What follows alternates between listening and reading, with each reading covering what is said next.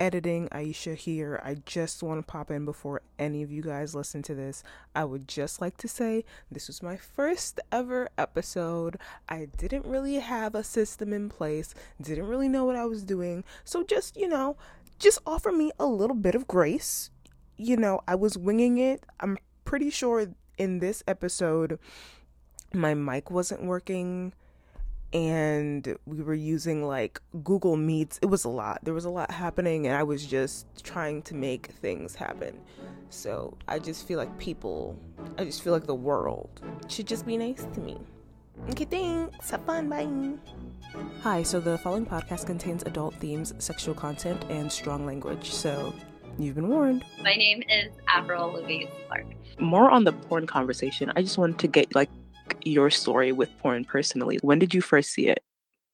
Ooh, wow. When did I first see porn? Okay, so I first saw porn when I was I believe I was in ninth grade. It was quite late. My experience, so if I can kind of like bloop, bloop, bloop, back out and kind of explain the timeline of where porn was at when I was growing up. For example, like the Pamela Anderson sex tape came out when I was like a kid. I remember like hearing about it, knowing these things are happening, knowing about like sex work in general. There's hotlines you can call and things would come on the TV advertisements at night. But like we didn't really have the porn, the access to it that we had today.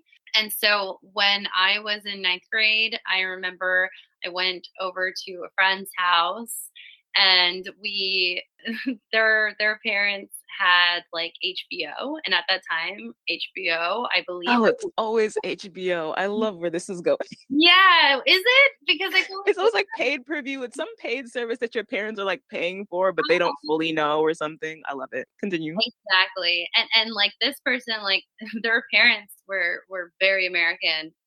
In the sense that they were like born in America. And that's not really often for parents of kids in Miami. We're very like immigrant first gen vibe. Right. I'm from New York. I get it. Okay. Yeah. So I went over and I was like, whoa, because my parents never like hardly even bought like cable packages. We didn't have anything fancy like Super that. cheap. Mm-hmm. So I was like, okay. So there's like a password, we get in, all the stuff, and then they were like, okay, let's like watch porn. And I remember just being like, I don't know what I'm about to see.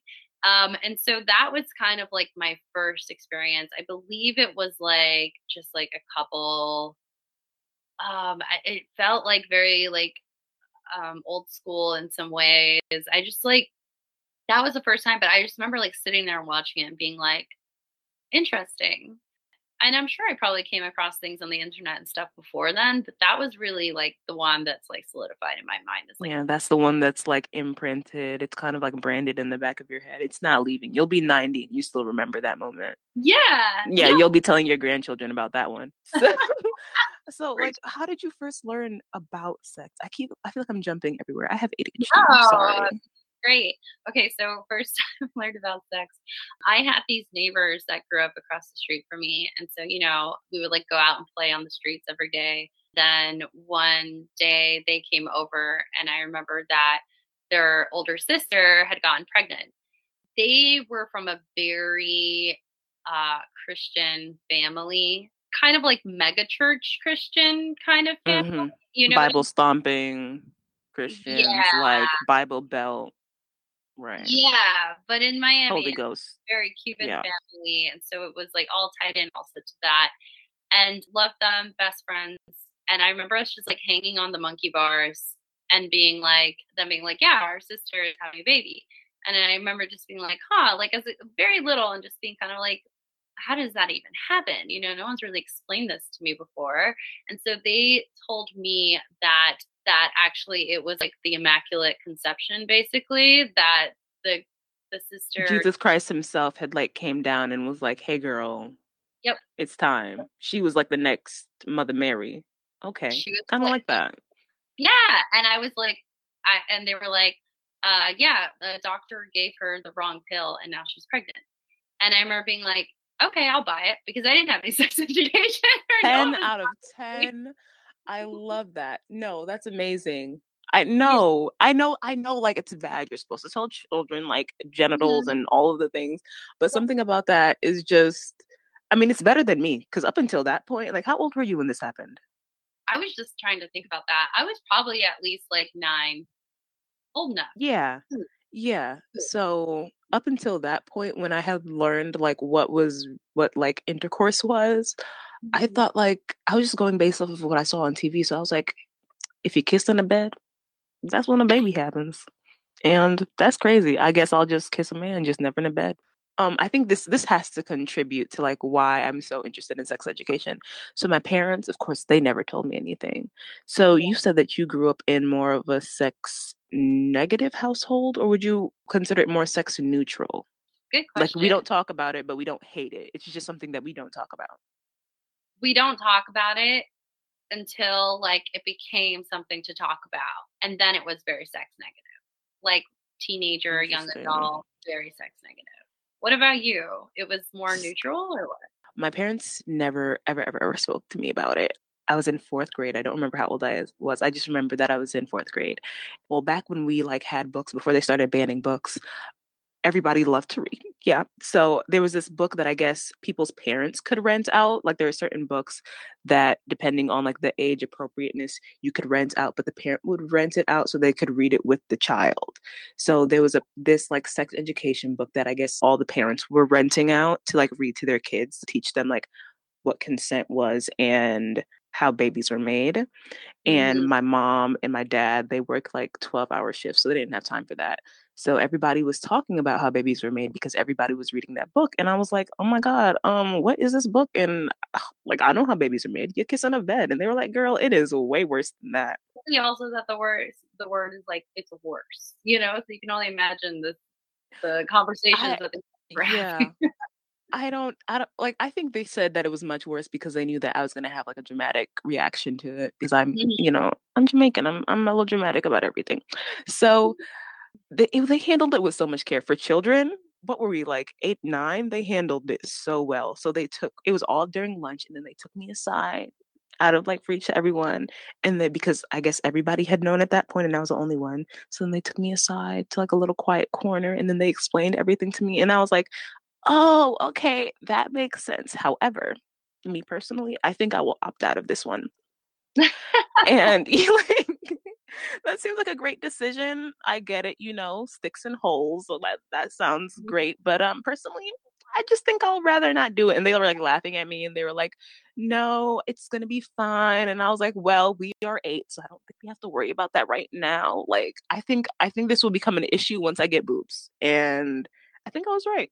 That did become an issue Yeah. once I got boobs. So What it was if, just unfortunately, right? I mean, like, yeah. that's a really interesting story. I think, kids, this is why I think the porn conversation and like sex education in general is just so important because I feel like kids are curious. They are talking about it. We were having this conversation at what, like 8, 9. It's like they're happening. It's happening. Yeah. Like, I think, like my little niece just turned 8 yesterday, and I'm just like, of course she's thinking and hearing things already. And so I feel like people like definitely have this vibe of like, not my child, but yes, your child. And yes, we need to be having these conversations. Everyone's child. Yeah. There's so many instances where I'm like, oh, hear all these horror stories of I didn't know what sex was until like something crazy happened. I think it's very specific to my elementary school. And for my specific experience, it wasn't exclusively for girls. I remember the first time I heard a zygote because a boy was explaining to another boy like how babies progress in the womb. That's And amazing. like that's what I'm saying. And I was like, I know what an embryo is, but what is a zygote? And then I just sat in on the conversation the whole way through, and I was like, And you know what I find really interesting too is as a woman, like it's not even just like sex learning what sex is because sex can be so many different things, yet they still choose to only teach us that sex is, penetration, penis and vagina sex. or Like that there's sex can be harmful, and you need to make sure that you're not having the harmful sex. exactly. They talk about sex, what it is, in terms of penis and vagina penetration, and also the consequences. And when you say consequences of sex, immediately your mind goes to the negative consequences unintended pregnancy, STI transmission, right? But it's important that when we talk about the consequences of sex too, we talk about the good ones as well, right? We talked that it can bring possible connection, closeness in a relationship. It can bring you pleasure. I think if we start to talk about sex in more of a pleasure positive way, even to young people, it's not going to make it anything worse. It's going to release them of the shame and this guilt and this feeling of, well, it'll be a problem once I get boobs. Like you said, it's like it's all tied into this sexualization when I feel like it would be so much more freeing and respectful and healthy in a way to teach them that it's not something bad. It's something, it's the source of life for many, but also it's a source of pleasure and a source of connection. And just like anything in life, it comes with consequences, both good and bad. And so this is something that we can prepare you for, but not in a way that I'm going to make you feel fearful of or shame for. I want you to be curious about it and excited about it. And yeah, if you're worried about it, cool, let's talk about it too. Or maybe you decide it's not something you ever want to do ever, and that's great. So it's just like more freedom. It's so interesting that you were talking about fear, which people are really scared to bring up the fact that sex can happen between people of the same sex, which I think is like really important because I was listening to a girl talk about her experience finding out how babies were made. And it was with her and her sister, and her mom just told her, like, penis and vagina, blah, blah, blah, man and woman, who cares?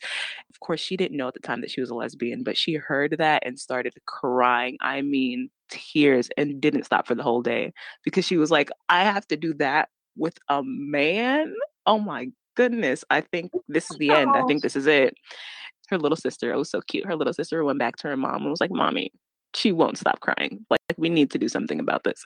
And then her mom was like, wait, whoa, whoa, whoa. You don't have to do this with a man. Like this isn't a hard and fast rule. She was already scarred for life. So she was still crying because she was like 8. When I was younger, I feel like conversations like this would have been so important to me just because I didn't know that I was bisexual. Because if you go based off of what you see in the movies, everyone's bisexual. At least if you're a woman. If you're like presenting as a woman, you're automatically bisexual. Like everybody's kissing girls. And so I remember when I was in middle school and we were talking about like how excited we were for high school.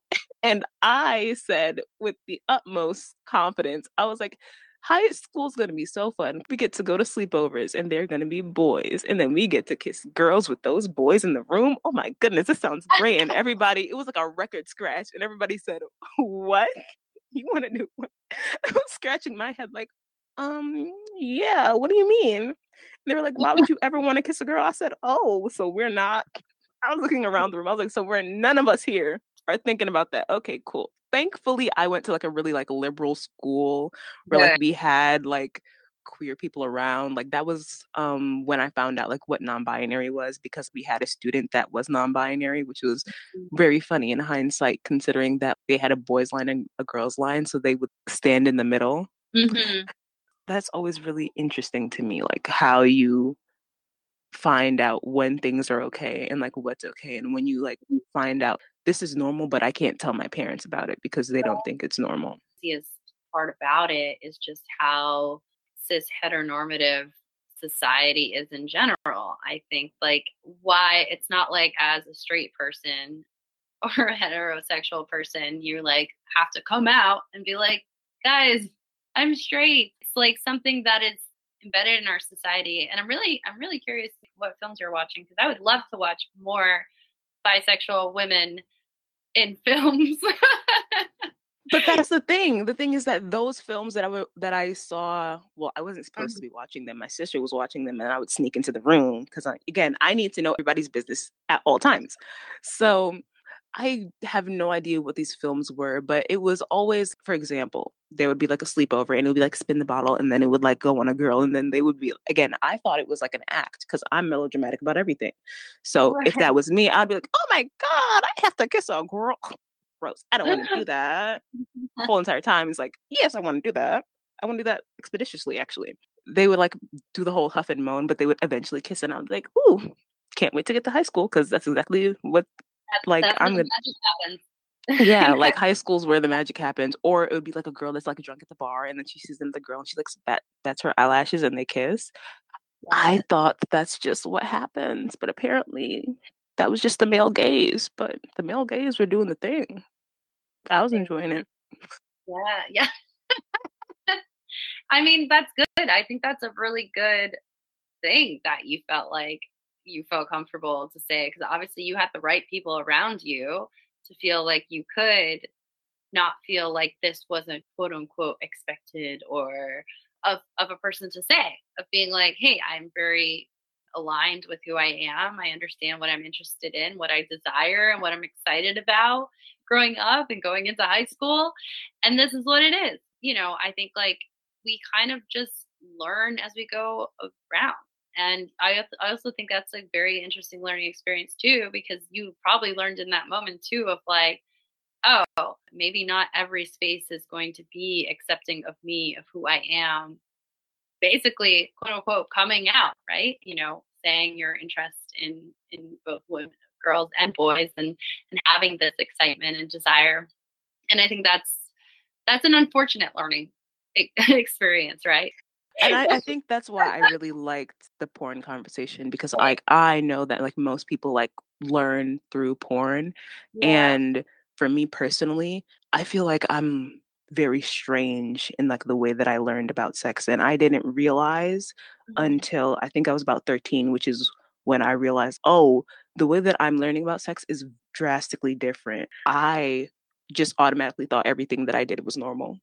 So when I had, for example, my first boyfriend, and he was like, how did you learn about sex? And then I sent them, I believe her name, Lacey Green. Was like really big on YouTube, and she's like a sex educator, and she worked for Discovery News, and she would cover the most recent updates and like everything that had to do about sex. That's where I learned. So I was like, oh, I learned it from Lacey Green, and he looked her up, and she was like, oh, she's just a sex educator. Thought she was a porn star, and I was like, what? And that's when I was like, how could you learn about sex through pornography? Like, what do you Yeah. even mean? It's I like need to learning sit to down. drive a car or watching, I don't know, a series where they're driving. I don't know. Yeah, like It's learning just how to drive through NASCAR. exactly, exactly. And just being like, okay, turn left all the way. The whole time, and don't hit the brakes. And so it's just, yeah, I think like that's a huge part of it too, is understanding that there's two parts to it, right? Like porn is adult entertainment, not sex education. That's a fact, that's for sure. But on the other hand, porn can bring people a lot of pleasure. And actually, people, if they consume porn that aligns with their values and is interesting for them, like it can be educational in some ways if you use porn literacy and you understand that the difference between the fantasy and the reality of porn, like what goes on behind the scenes, that these people are real people. They, do STI testing. They have boundaries, personal boundaries. They have bodily autonomy. They are, using contraception. They are, going through many, many talks, bathroom breaks, food breaks, everything you can imagine. It's a job, it's work, it's a performance, but it can also be really, it can bring people a lot of pleasure and a lot of excitement and a lot of connection. I think porn, we're going to be seeing porn change a lot from what it was, like even from when I was a kid till now. It's amazing how much porn as It's like so a diverse. industry has changed. Yeah, it is so diverse. And so I think there's always going to be porn out there that is going to make people feel good and maybe be even educational. And so it's going to be something to just know and learn about, just as you probably wouldn't follow someone on TikTok that makes you feel like crap about your body. You keep following these accounts and seeing this content that's sending you messages that you don't look a certain way, you don't behave a certain way, you don't dress a certain way, you don't speak a certain way, then you don't matter essentially, or you're not deserving of pleasure, Yeah, you're or not performing properly. you're not performing properly. And that's what society tells us. Social media tells us that too. If you behave and perform and act in certain ways, your society will gift you. Society will love you. Society will support you, like you, Yeah. follow you. And Society will pat you on the back and praise you, and they'll lift you up in a little chair and walk you all around town. little crown on your head. And so it's just kind of like breaking that boundary, breaking the male gaze, breaking that, like bringing more queer voices on the screen, behind the screens, kind of like having this other reinvention of porn, which is still going, still happening, still working on it. Yeah.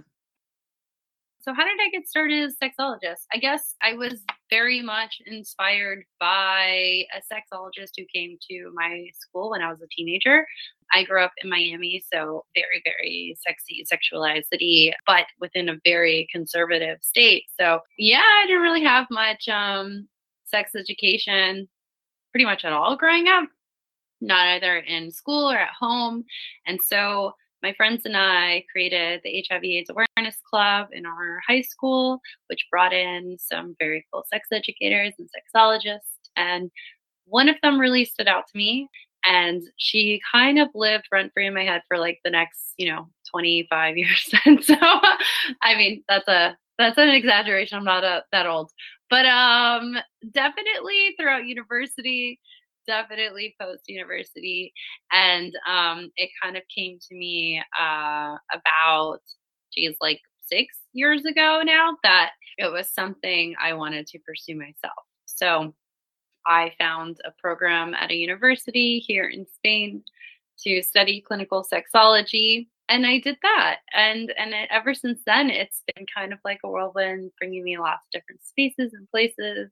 And that's truly how it began. That was going to be my next question. A little bit about what you do now.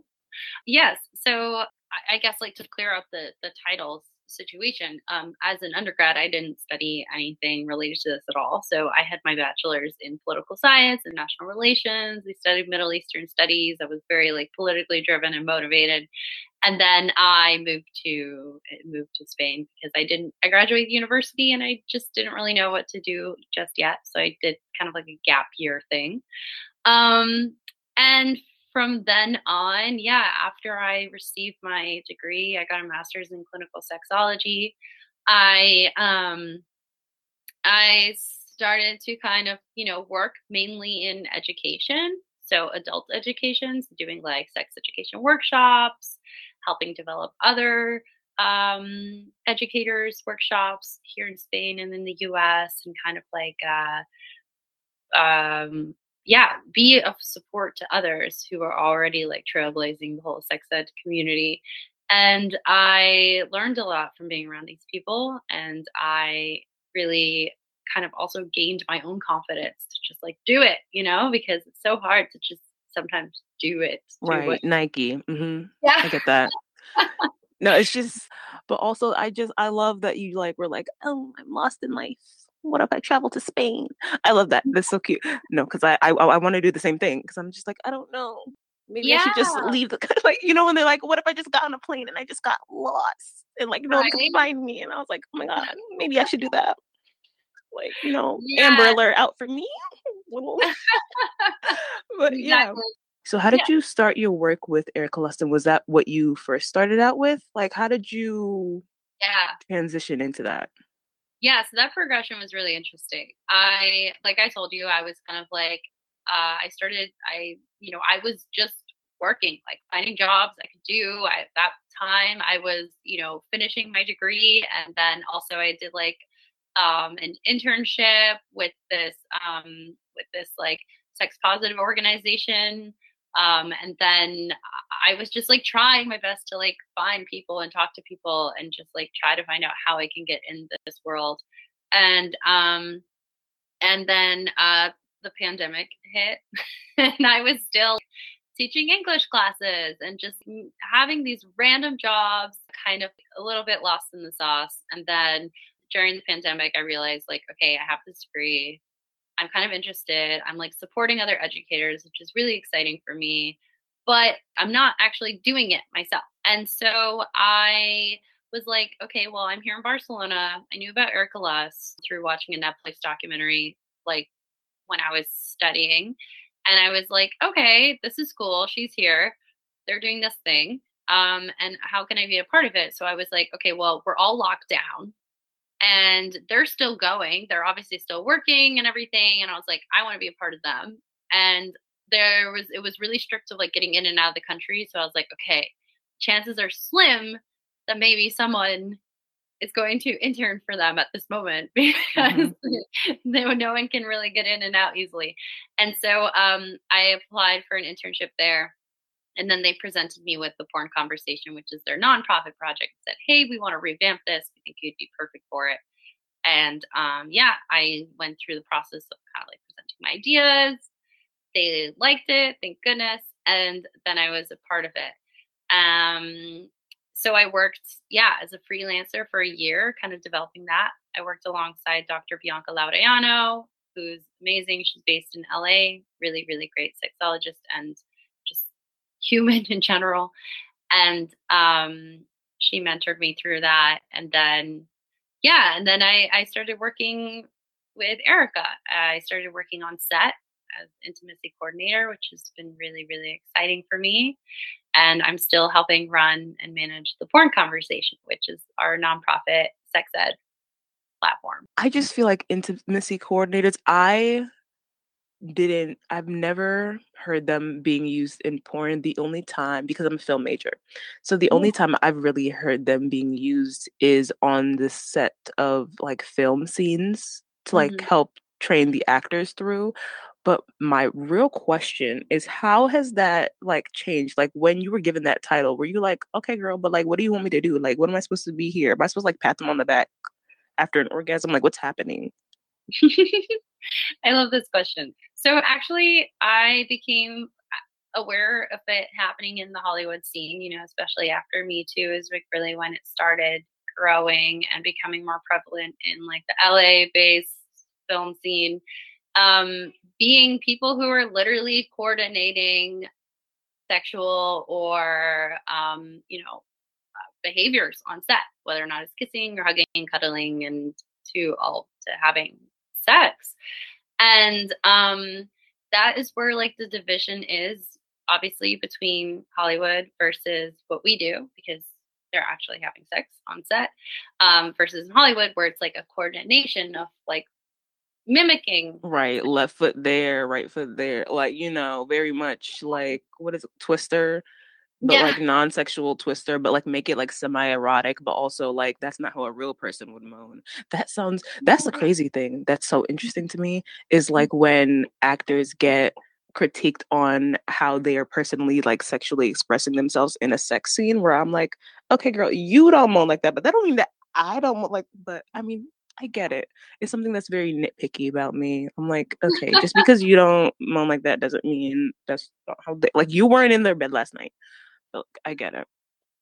I get it too. And I guess like the one thing that I'm more nitpicky about when it comes to watching films or TV is like, there's obviously not any liquid in that cup. I can see the way you're holding that glass, the way you're raising it, moving it towards your face. And like, that bothers me a lot. But I'm glad to hear the sexual stuff bothers you too, because I would say that might be part of the intimacy coordination role, or maybe the actor and how they perceive it. So this is obviously in Hollywood sets or in, the mainstream industry, mainstream like film industry. And so I guess like what I was saying was like so different about what we do is like, they're actually having sex. So obviously the coordination role is not so much coordination of like what you're saying, left foot here, right foot here, but it's more of being a liaison between the performers and production, ensuring that boundaries are respected, ensuring that consent is being practiced on set, everything from like STI testing to the sexual health of the performers before, during, after set, and also just having that support system. As a film major yourself, you probably know production sets are pretty wild and they're busy and hectic, chaotic. That's where I'm like, how could you get into the mood when they're like, you're hearing like a beeping sound because some machine's moving around, and then, oh my goodness, a cold breeze, and now I'm like, well, I don't want to have sex. I'm cold now. Like, I'm not doing anything. 100%. I think what's nice about having intimacy coordinators and what's necessary about having them on set of porn sets is because you do come across very similar situations like that. Like, we might be doing like a water scene or people are naked, maybe we need to stop for a bit. We have make sure we have the robes, we have the slippers, everyone's comfortable, no one's being forgotten in the midst of the chaos of production. And I think it's really great to be able to work with Erica Lust in the sense that I think the production team and the crew are very knowledgeable, respectful, experienced. And I think that that really helps because I guess in maybe other production sets or maybe in Hollywood, there's maybe more like power dynamics or ignorance involved. And so we're very, it's nice to feel like you're, we're all working towards the same goal. We still like are trying to hit the same values and that are driving our work. So that's been really a pleasure. I feel like if I was an intimacy coordinator, I don't know, and like I was communicating with the team, I don't think I would have an issue with the actual performance. I think my issue would come more with like the team. So I guess that's like the tricky part of being an intimacy coordinator is that you are working for both parties in a way, right? You don't want to piss off production, and you don't want to piss off a performer or make them feel uncomfortable in any way. And so you are always trying to find ways to strike a balance, but also respect the flow of production, but also make sure you respect if someone's not feeling good, not comfortable, then we don't go ahead. And so that's been something that I feel like has been like not a challenge, I would say, but just something to be like super mindful of. Especially if you're dealing with a situation where maybe there's 6 performers on set, the same sex scene at the same time or something, it'd be very vigilant. And I think like you can avoid a lot of these challenges by just really, really having a very well structured pre-production plan, making sure that people understand, the performers understand not only the character, the storyline, but also the expectations. What is the director thinking for this certain scene? And also, we don't script our sex scenes to be like, do this, do this, do this. Usually in porn, you see like an order of operations, and it usually ends in a cum shot. We don't have that. Right. So there's like a no table read. No, well, we do have like a script, like we do Okay. have like, it is very, Erica's films are great in the sense that it's like cinematography, like there's beautiful storyline. It's an art form. Yes.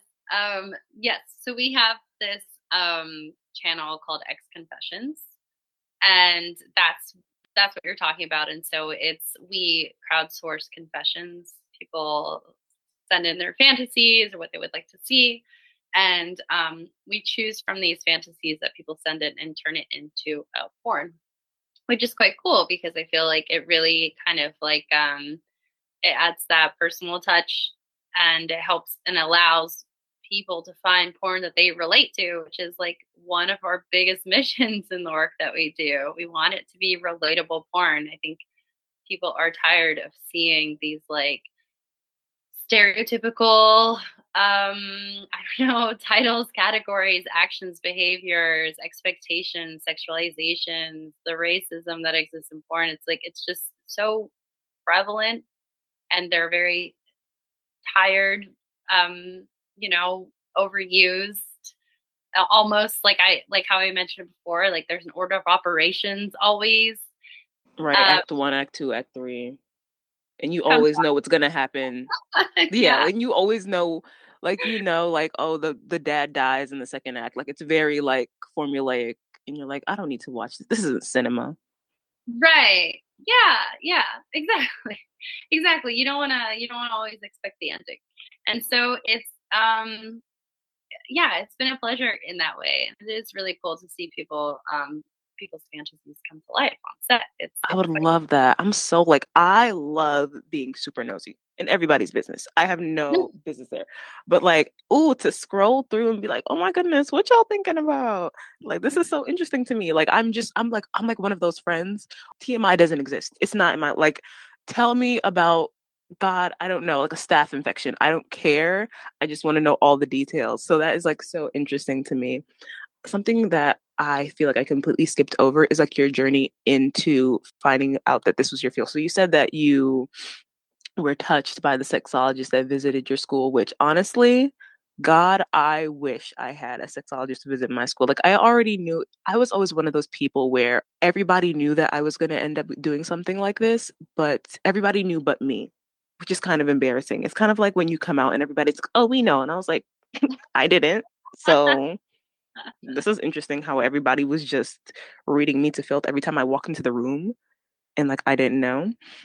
But your journey into it is just really interesting that I would like to know when you found out that like, okay, this is what I'm going to do, and like you stepped into your first class, like were you comfortable? Were you uncomfortable? Had you already like gotten used to it and you're like, okay, there's gonna be a labiaplasty on screen and I'm gonna have to name everything and we're gonna have to figure this out? Like, what was it like for you going to college for this?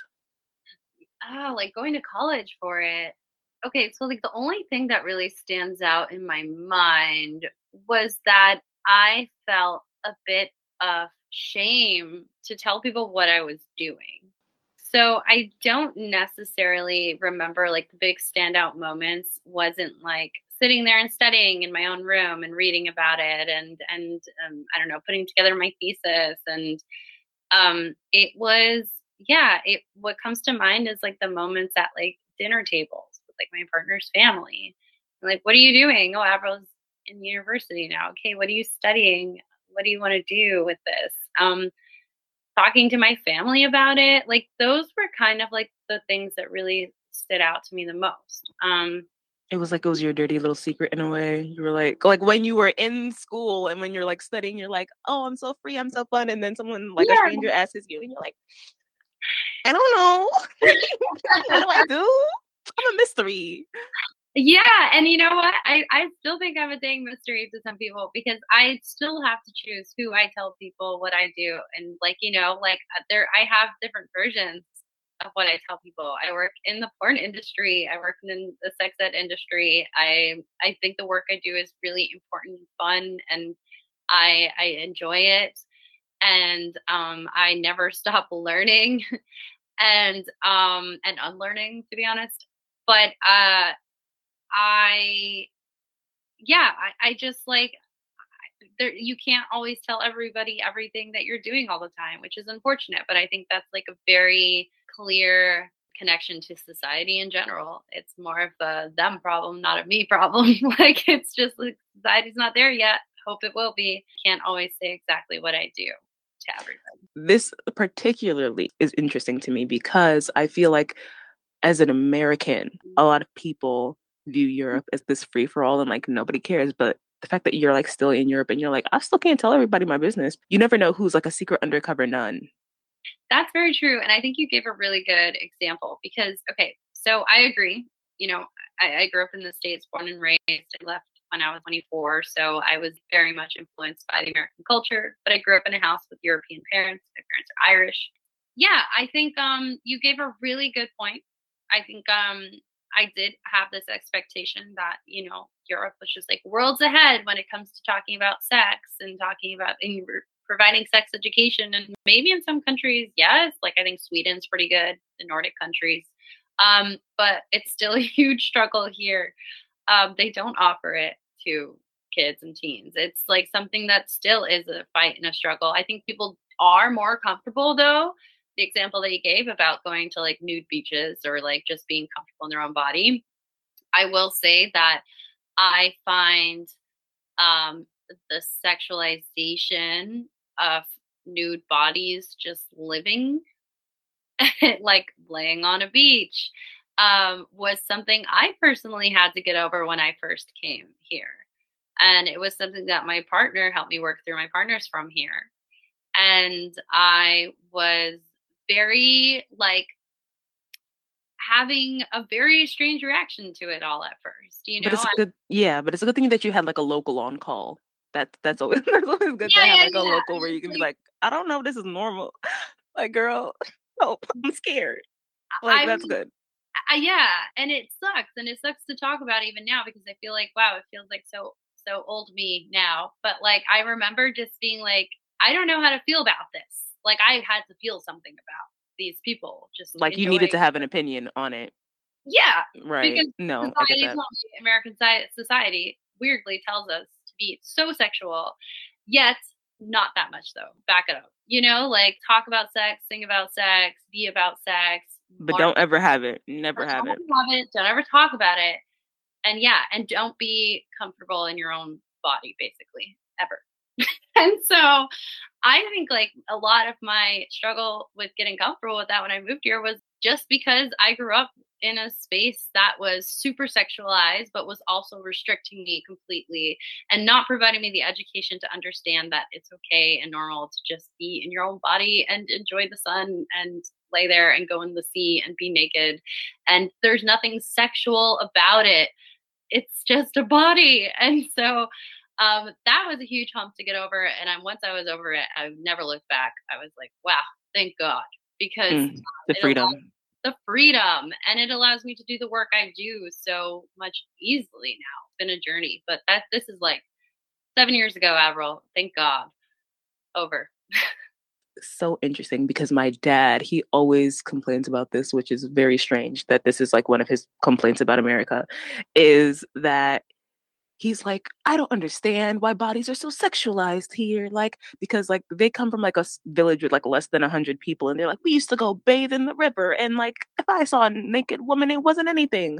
But they're also Protestant, so like if he saw a woman with like wearing a dress that was like too low cut, he's also like, gasp, I cannot believe that she's wearing such a dress.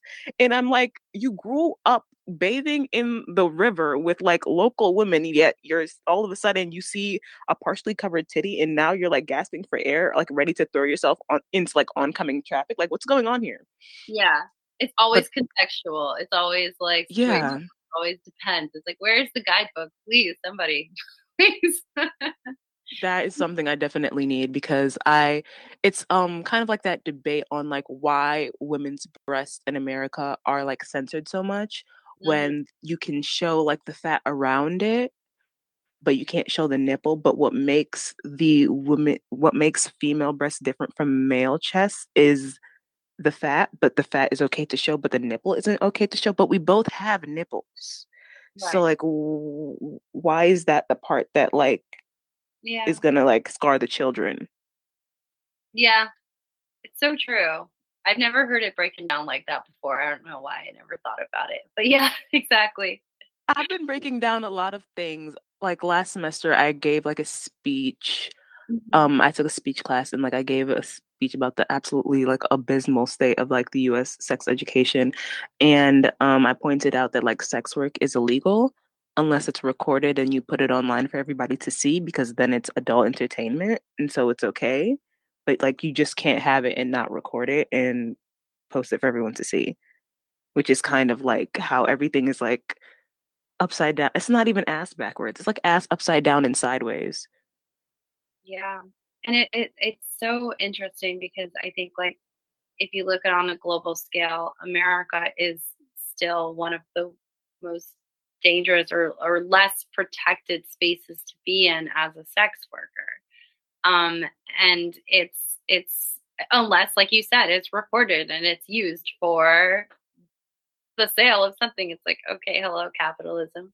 And so it's just it's something that I think is at the heart of what I do, what we do is like, and as an intimacy coordinator and what I do in the work of the porn conversation and what we do at Erica Less is just like really keeping at the heart of things, that we are advocating for sex workers' rights, that we understand that the work that we do with sex workers is so important, and that having an intimacy coordinator, for example, and having fair pay and transparency and all these values that we hold super deeply, and I hold deeply in my own work, is making sure that we're bettering the lives and bettering the world. Bettering the world and yeah. making some political shifts and changes, because it's still a struggle out here too. It's not perfect. It's not great. And sex workers' rights are human rights. And I think it's something that we need to like really think about. Like people don't really think they're part of the porn industry as consumers, and they don't contribute to this. And it's like, yes, you do. Right. So, it's so interesting that you said like sex workers' rights are human rights, because like I am Gen Z, so of course I was on TikTok, and I saw this woman that was doing a skit about like the the horrible state that like male center like podcasting is kind of in right now, where the title was like "Hoes Are Not Humans," and I was like, oh yes, I couldn't put my finger on what it is, but I was like, yeah, you don't really think these people like eat, drink, sleep. You don't think they do like the regular stuff, do you? How has COVID kind of affected your relationship with sex? COVID. Fun. COVID was definitely a big shift in society, especially when it comes to pleasure and sex. I think like everyone always expects the answer to be like, I masturbated like crazy over lockdown. Actually, I went probably more into fight or flight mode than ever before. And I wasn't connected to pleasure. I was connected to things that were distracting for me and exciting. And I was talking a lot about sex and I was connecting with others, but I didn't necessarily feel it within myself. So it's been kind of something that has shifted during COVID, but not the way I would have expected it to. I feel like now I'm definitely more exploratory. I really want to learn more and be around more queer spaces than ever before. I want to learn, I want to absorb, I want to feel and live and be in the moment than ever Right. before. Explore Yeah, my death sexuality. kind of makes you want to feel alive, so I get that. Yeah, I would say that's the thing. And that's only something that I've only checked in and noticed recently within myself that I was like, oh, this is post Yeah, COVID that'll Avril. get you. Oh my goodness. So you had that realization too, where you're like, I just made it through the storm, but the storm's not really gone away, but it kind of feels like I made it out, but I'm not Yeah, out yet. So I don't yeah. know. Yeah, And I had that feeling too. that's great. I think it's a good feeling. I don't know how you felt about it, but it felt freeing for sure. I mean, well, I guess I can't really compare our experience since I did graduate during the pandemic. Like I'm part of my brain is still like, this is just a 2 week vacation from school and I'll go back. I'm never going back. But yeah, that What a was strange time. What a strange time for to graduate. I was thinking a lot. I was thinking a lot about people going into university and university students during that time because I was sitting at home and I was like, those are the best years of my life. I can't believe these people, these poor kids and students yeah, look, I didn't get a prom. live. They can't live. Yeah. Ugh. You know what? Prom sucked. I really didn't like prom. So I was never gonna go. oh, I just no, I just tell people that because I know they're always gonna be like, oh, and I'm like, girl, I did not pay the money. I hated prom. Yeah. I was over it at that point. So Yeah, I was so ready. I mean, I've had senioritis since elementary school. So like I was so ready to go. Oh my goodness, this is such like a Middle Eastern goodbye where I'm like, last question, but I have like two more. Okay. First question is if you have like a favorite sex toy, if you don't mind sharing. And also, is there like one sex toy that you have come across that's like extremely bizarre? oh my gosh, what a great question. Okay, so clitoral stimulators, 100%. I'm a big clitoral stimulation fan. Um, and I would say Finn by Dame is great because it's probably one of the only clitoral stimulators that I know on the market that you can use during partnered sex too. It's like it doesn't get between you and the other body, which is nice. I've heard so many things. Dame, oh my goodness, what a Oh, goodness. brand. Love What a brand. them. It's really the Yeah, colors. The colors got me. The that's jewel exactly tones that's and the exactly what I was about to say. pastels. I was like, their branding is just delicious. So yes, I like them a lot. As far as a bizarre sex toy, I mean, I'm quite open. I mean, like I don't think anything is bizarre. I feel like I'm very I open minded guess and respectful of everyone's interests when it Yeah, comes to sex. I guess I kind of worded that wrong by bizarre. I just kind of meant quirky or weird. Like for example, like I saw a sex toy that was like shaped like a banana, like a split Mhm, banana. And I was mhm, like, it's mhm. like peeled, like a half peeled banana. And I was like, huh, Oh, okay, okay, that's kind okay. of fun. I have an answer then for sure. So I was working on set on a film a couple months ago, and there were toys that were shaped as cupcakes. and I thought it was such a bizarre shape and texture. And they were just like vibrating cupcakes.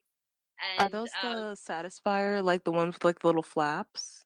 no, they No, were that's ice literally, cream. honestly, I don't even remember the brand. I wish I could, but it was literally just like cupcakes with like the ice, like the sprinkles and everything that's designed. And then you like pressed a button on the bottom and it was flat and it just like moved across the table if you put it on the table. So Um, interesting. and I thought that was interesting because I just thought like, one, I'm 100% super excited and happy anytime there's a sex toy that hits the market that's not phallic in design. But also it was a cupcake, so I was like, okay, interesting.